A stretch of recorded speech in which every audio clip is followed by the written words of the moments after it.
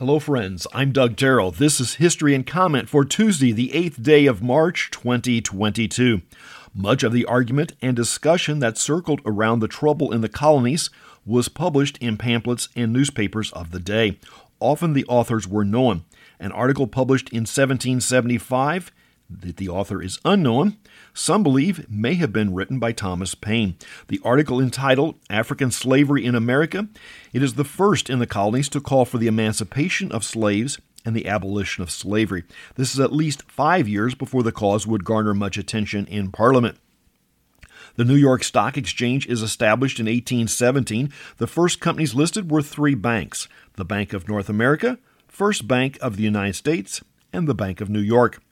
Lawyer and Supreme Court Justice Oliver Wendell Holmes Jr. is born in 1841. Holmes served on the court until the age of 90.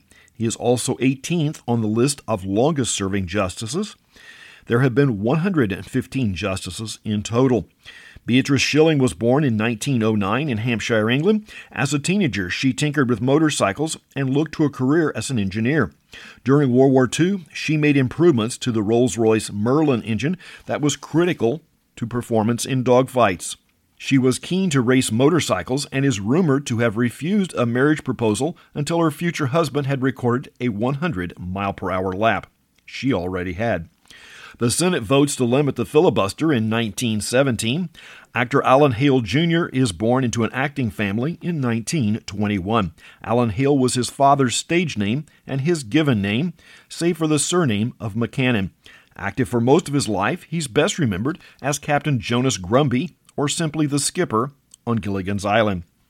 Ralph Baer is born in 1922. His family fled Germany just ahead of World War II. In the post-war years, he is working for Loral Electronics when he conceives the basic idea of allowing customer input to television sets. Loral turned it down. A decade later, at another defense contractor, he brings the idea up again. They liked it, and leads to the Odyssey game console that was marketed by Magnavox. Gerald Potterton is 91 today. The English-born Canadian was an animator on the Beatles' animated comedy Yellow Submarine. The Daytona Beach and Road Course holds its first oval track stock car race in 1936. NASCAR is still 10 years away and more than 20 years before the Daytona 500 is first ran.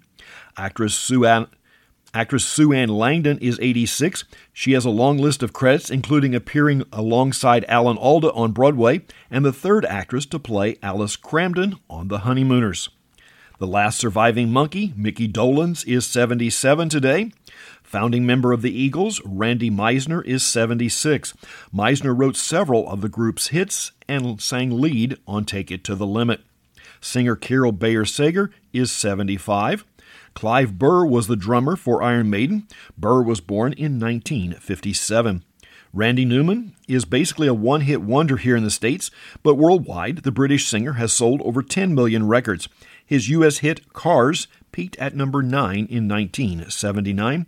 Newman is 64. Actor Freddie Prinze Jr. is 46. The compact disc is demonstrated to the public for the first time in 1979. YouTuber Daniel Keem is 40 today. His YouTube channel, Drama Alert, has 5.7 million subscribers. President Reagan calls the Soviet Union an evil empire in a speech in 1983. That's History and Comment for the 8th day of March. I'm Doug Terrell. Now go and do something worth remembering.